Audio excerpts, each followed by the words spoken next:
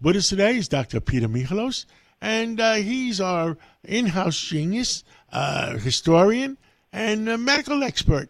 And good morning, Dr. Michalos. How are you this Sunday morning? Good morning, John, and good morning to our Cats Roundtable audience. And today we're going to briefly talk about some of the testing that exists to help on people's journey with anti-aging and how to live longer and be healthier. And you wouldn't want to drive down the highway without a dashboard, but now we have a dashboard for our bodies with some of these more sophisticated tests that exist. And one of the things that we talked about last week on WABC, which is very important, was the breakthrough out in Utah. There was a company that figured out a way to determine whether someone has or is getting Alzheimer's disease.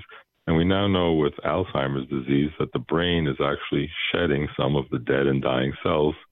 And these cells normally are not detected in the bloodstream, but with this test, they are detected, and people were able to, in a study that they did with a certain number of patients, in the first trial it was 50 people, and 100% of the time they were able to predict the presence of Alzheimer's. And through this sophisticated blood testing, they think they'll be able to predict whether someone will be at risk for ALS or diseases like Parkinson's disease.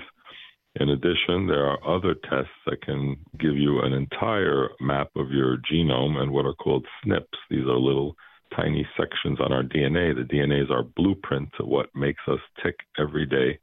And they've shown that with this Intelix DNA test that you can figure out your risk of Alzheimer's, your risk of, for example, factor V Leiden, which is a clotting disease. That, so you know that if you're on an airplane, you have a higher chance of getting blood clots in your legs, and it gives you actually advice on which supplements you take, whether you should be taking an aspirin if you have that increased risk for clotting, and various other diseases that are associated with inflammation, cancer risks.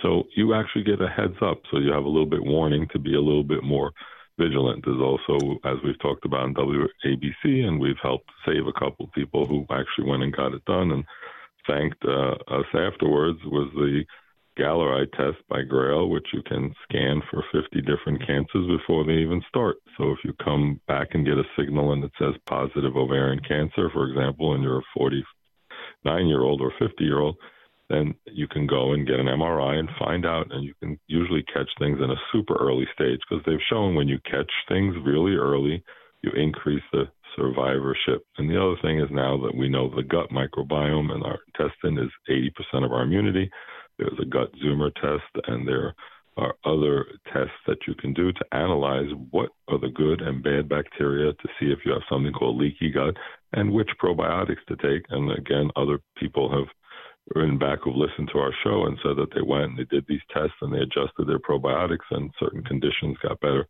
So it's very rewarding that we're able to share this information about all this new and exciting testing and keep our audience healthy to live longer and have a better health span, not just about lifespan. The one I'm worried about, I keep forgetting people's names.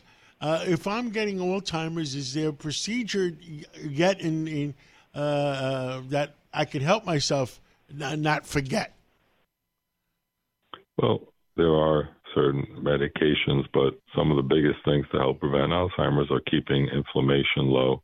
And there are a lot of different supplements that you can use, but you have to review all these things with your doctor.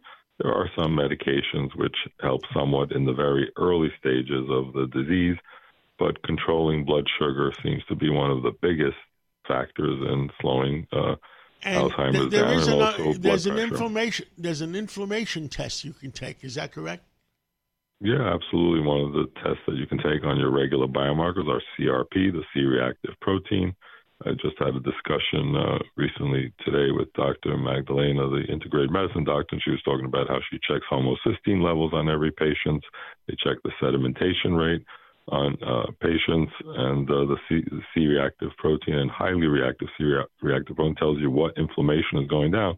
Like you could have an osteomyelitis, for example, in a joint or a foot, and sometimes that's how they pick it up.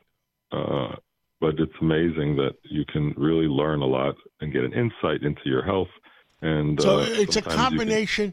You need a smart enough doctor and a combination of all those tests and how to handle it. Is that correct? Absolutely. That's what integrative medicine is, getting all these different tests and then having someone who has the time to put it all together and produce a plan of action so that you can get the treatment and then get yourself back to health. Just like your thyroid's low, you replace it with thyroid. You know, there are other things too. There are B12 deficiencies they don't test for. They have vitamin D level, things that people don't normally test for. So sometimes you have to advocate on your own behalf, and that's why our listeners are getting smarter and asking their doctors these questions after they hear it on your show. Thank you so much, Dr. Peter Michalos, and we'll catch up with you again real soon. Thanks for always getting the truth out on the Cats Roundtable.